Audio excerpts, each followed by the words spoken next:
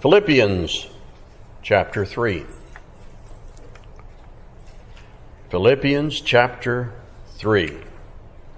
I want to read the chapter. Finally, my brothers, rejoice in the Lord. To write the same things to you is no trouble to me and is safe for you. Look out for the dogs. Look out for the evil workers. Look out for those who mutilate the flesh. For we are the circumcision who worship by the Spirit of God and glory in Christ Jesus and put no confidence in the flesh, though I myself have reason for confidence in the flesh also. If anyone else thinks he has reason for confidence in the flesh, I have more. Circumcised on the 8th day of the people of Israel, of the tribe of Benjamin, a Hebrew of Hebrews, as to the law, a Pharisee, as to zeal, a persecutor of the church, as to righteousness, under the law, blameless. But whatever gain I had, I counted as loss for the sake of Christ. Indeed, I count everything as loss because of the surpassing worth of knowing Christ Jesus my Lord. For his sake I've suffered the loss of all things and count them as rubbish, in order that I may gain Christ and be found in him, not having a righteousness of my own that comes from the law, but that which comes through faith in Christ, the righteousness from God that depends on faith, that I may know him and the power of his resurrection, and may share his sufferings, becoming like him in his death, that by any means possible I may attain the resurrection from the dead. Not that I have already obtained this, or am already perfect, but I press on to make it my own, because Christ Jesus has made me his own. Brothers, I do not consider that I have made it my own, but one thing I do, forgetting what lies behind and straining forward to what lies ahead. I press on toward the goal for the prize of the upward call of God in Christ Jesus. Let those of us who are mature think this way, and if in anything you think otherwise, God will reveal that also to you. Only let us hold true to what we have attained. Brothers, join in imitating me and keep your eyes on those who walk according to the example you have in us. For many, of whom I have often told you, and now even with tears tell you, walk as enemies of the cross of Christ. Their end is destruction, their God is their belly, and they glory in their shame with minds set on earthly things. But our citizenship is in heaven, and from it we await a Savior, the Lord Jesus Christ, who will transform our lowly body to be like his glorious body by the power that enables him even to subject all things to himself. Paul's letter to the church at Philippi is just a very good read, the entire epistle. And it can bring us to places of joy and encouragement, but also in the letter there are warnings, admonitions. We admire Paul's fortitude of faith to continue the Lord's work while he was opposed and imprisoned. Without dwelling on that environment of dark hostility surrounding his life with a very predictable end, Paul is rejoicing. And he's calling on Christians in Philippi to rejoice, and by extension and application, calling upon us to rejoice, whatever our earthly circumstance might be. But the Apostle Paul never got away from the supreme truth of active faith in Christ. His joy was grounded in that faith in Christ, but also there was this reality of evildoers, enemies of the cross, that never escaped his attention. And both themes come together and are presented here in chapter 3. In spite of evildoers, enemies of the cross, here's what Christians do. We press on. We embrace maturity and growth. We keep our eyes on the Lord, rejoice in the Lord, knowing that our citizenship is in heaven. That's a summary of Philippians chapter 3. Now, as those themes unfold in Philippians 3, there is a subtopic that emerges, especially in Paul's personal references to his own narrative in the opening verses, leading me to entitle our study tonight, The Inadequacy of Popularity. The inadequacy of popularity. Especially in these opening verses, Paul in Philippians chapter 3 gives what might be called a resume of popularity among his Jewish peers, where he says about his confidence in the flesh, circumcised on the 8th day, of the people of Israel, of the tribe of Benjamin, a Hebrew of Hebrews, as to the law of Pharisee, as to zeal persecuting the church, as to righteousness under the law, blameless. This is a resume that would take a Jewish man in the time of unbelief before Christ to high places in public opinion. Now, in our modern society today, this doesn't sound like it's very impressive.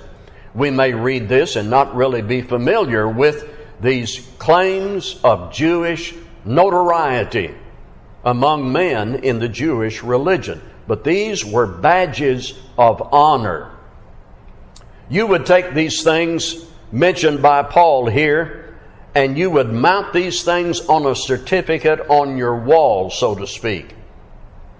And that would draw attention, and you would get invitations to speak at synagogues.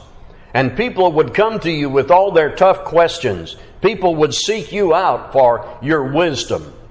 Mothers might say to their Jewish sons, I want you to be like Saul of Tarsus. Paul, in the context of his religious group and his peers, was popular. But what did he discover about that popularity, and what did he do with it? Continue at verse 4. Well, not at verse 4. Continue at verse 7. Whatever gain I had, I counted as loss for the sake of Christ. Indeed, I count everything as loss because of the surpassing worth of knowing Christ Jesus my Lord. So let's just admit, for Paul and perhaps for us in a previous time, and for a lot of people today, it feels good to be admired, to be looked up to be applauded by people that you want to impress, for your name to be out there, for people to come to you with their questions, for people to say, look, there's the man that everybody's talking about. Pride brings into us some pretty positive, temporary vibes. But Paul discovered that his popularity was really empty. Do you see where he makes this confession in verse 7? Whatever gain I had, I counted loss for the sake of Christ. The applause of people can give you a mental and emotional high, but that is worthless compared to the joy Christ brings into our lives and into the lives of His disciples. What fills you, what becomes your delight and your hope and your way of life, isn't on a stage or under a spotlight. It's not about likes on Facebook, admirers who call your name, or seeing your name or your image everywhere. Once you understand who Christ is and what He did for you, and you respond to Him, your previous delights in your previous popularity are trashed.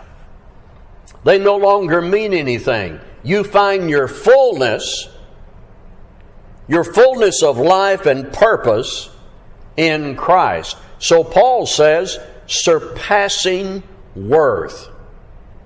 Do you see that? Indeed, I count verse 8, everything as loss because of the surpassing worth of knowing Christ Jesus my Lord. Here's something that far surpassed the popularity that he enjoyed among the Jewish peers in their unbelief in Jesus Christ. He found something greater. And he says later in the passage, not having a righteousness of my own. Among his Jewish peers, they claimed personal righteousness based on merit. I've done this and done this. I was circumcised the 8th day. I'm of the tribe of Benjamin. They claimed righteousness based on their personal merit. But now, Paul, finding Christ, says, not having a righteousness of my own. Paul said, men and women tend to add up their score, push out their resume, compete with themselves. And sometimes we maybe get into that. I did 4 good deeds yesterday, but today I'm over par. Maybe I'm competing with others, but I'm doing better. I'm not as bad as that guy. Paul played that kind of competitive game among his peers, and he said he lost. He uses the words loss and rubbish. What he found in Christ was forgiveness and fullness in relationship with God, and it was surpassing what he enjoyed previously in that high mark of popularity among his Jewish peers. What popularity and celebrity didn't bring into his life, he found in Christ. Popularity is temporary, and it leaves you empty. Now let me go with one of those points I just made. Popularity is temporary. In Christ, Paul was able to know the power of His resurrection and attain to the resurrection from the dead. Whatever kind of popularity and applause from our peers we may find here on earth, you can't take it with you. Do not imagine being in heaven and telling people how great you were on earth. Those conversations may be imagined in some other place where you go into a certain venue and you explain to everybody how important you are, but that will not be the case. Those conversations will not occur in heaven. My point is, popularity is temporary. It is short-lived. If you were popular in high school, that was a couple of years. I was popular in high school. I'm really not proud of that because of some of the things that you had to do to maintain your popularity. But at my 50-year reunion, they had to look at my name tag, see who I was. And when I got in the Army in basic training, we didn't have conversations about how popular we were in high school because that meant nothing. Popularity and fame is temporary. Fame is temporary. Money is temporary. Life on earth and whatever admiration you enjoy, that's all temporary. but Jesus and life in Him has eternal promise. Solomon said, when life meets reality in that intersection, in a couple of generations, your great achievements and your name are forgotten. Popularity is temporary. Paul knew that what he gave up was far surpassed by what he enjoyed when he came to Christ to attain to the resurrection from the dead. Popularity is fed by compromise. To be popular, you have to constantly monitor what is trending and get yourself in line with what's trending to maintain your image. The standard to please your fan base constantly changes. Here in Philippians 3 and verse 2, Paul said to look out for the dogs and evil workers. And then in verse 18, he refers to enemies of the cross of Christ. Now, if you want to be in line with that crowd, you've got to monitor what that crowd is doing. You've got to stay in line with how everything changes. How did those men achieve their popularity among the unbelievers that Paul had formerly been associated with? By continued compromise, by monitoring what's trending and adjusting yourself to that. In some circles back then, you were admired for your unbelief in Christ and your opposition to the truth. Your opposition to Christ advanced your popularity among men. Didn't do anything for your relationship with God. In fact, it took you away from God. If your desire was to be popular in those circles of influence, you had to pander to the unbelievers. Popularity always involves this strong element of compromise. For our young people in public schools and universities and in various workplaces, to call attention to yourself requires deadly compromise. You'll have to go into the university circle of influence and you'll have to monitor what's going on. What are the styles? What brings you to the top of the scale of popularity? And you'll have to adjust to that, and that's going to change. And when you do that, you move away from God. It's deadly compromise. Consuming what society is pumping into you and taking you away from God. Using language that you know isn't in keeping with your commitment to Christ. And maybe one of the most important compromises and temptations out in the world, if you want to be popular, is to be silent about anything you believe about Jesus Christ. The risk of the loss of your faith is very high when you seek popularity. If you want to be popular, you'll have to welcome frequent compromise. And that's deadly. One more thing about the inadequacy of popularity. Philippians 3 puts before us what really matters. So Paul came to a place where these other things no longer mattered. Circumcised on the 8th day, of the people of Israel, of the tribe of Benjamin, a Hebrew of the Hebrews, as to the law of Pharisee. All those things that mattered to Paul and fueled his popularity before, Paul came to a place where he said, verse 7, whatever gain I had, I counted as loss for the sake of Jesus Christ. And if you look at various phrases from here to the end of Philippians chapter 3, you'll see what really mattered to Paul once he was obedient to Jesus Christ. Gaining Christ. Attaining the resurrection from the dead. Christ Jesus, owning Him. Pressing on toward the goal.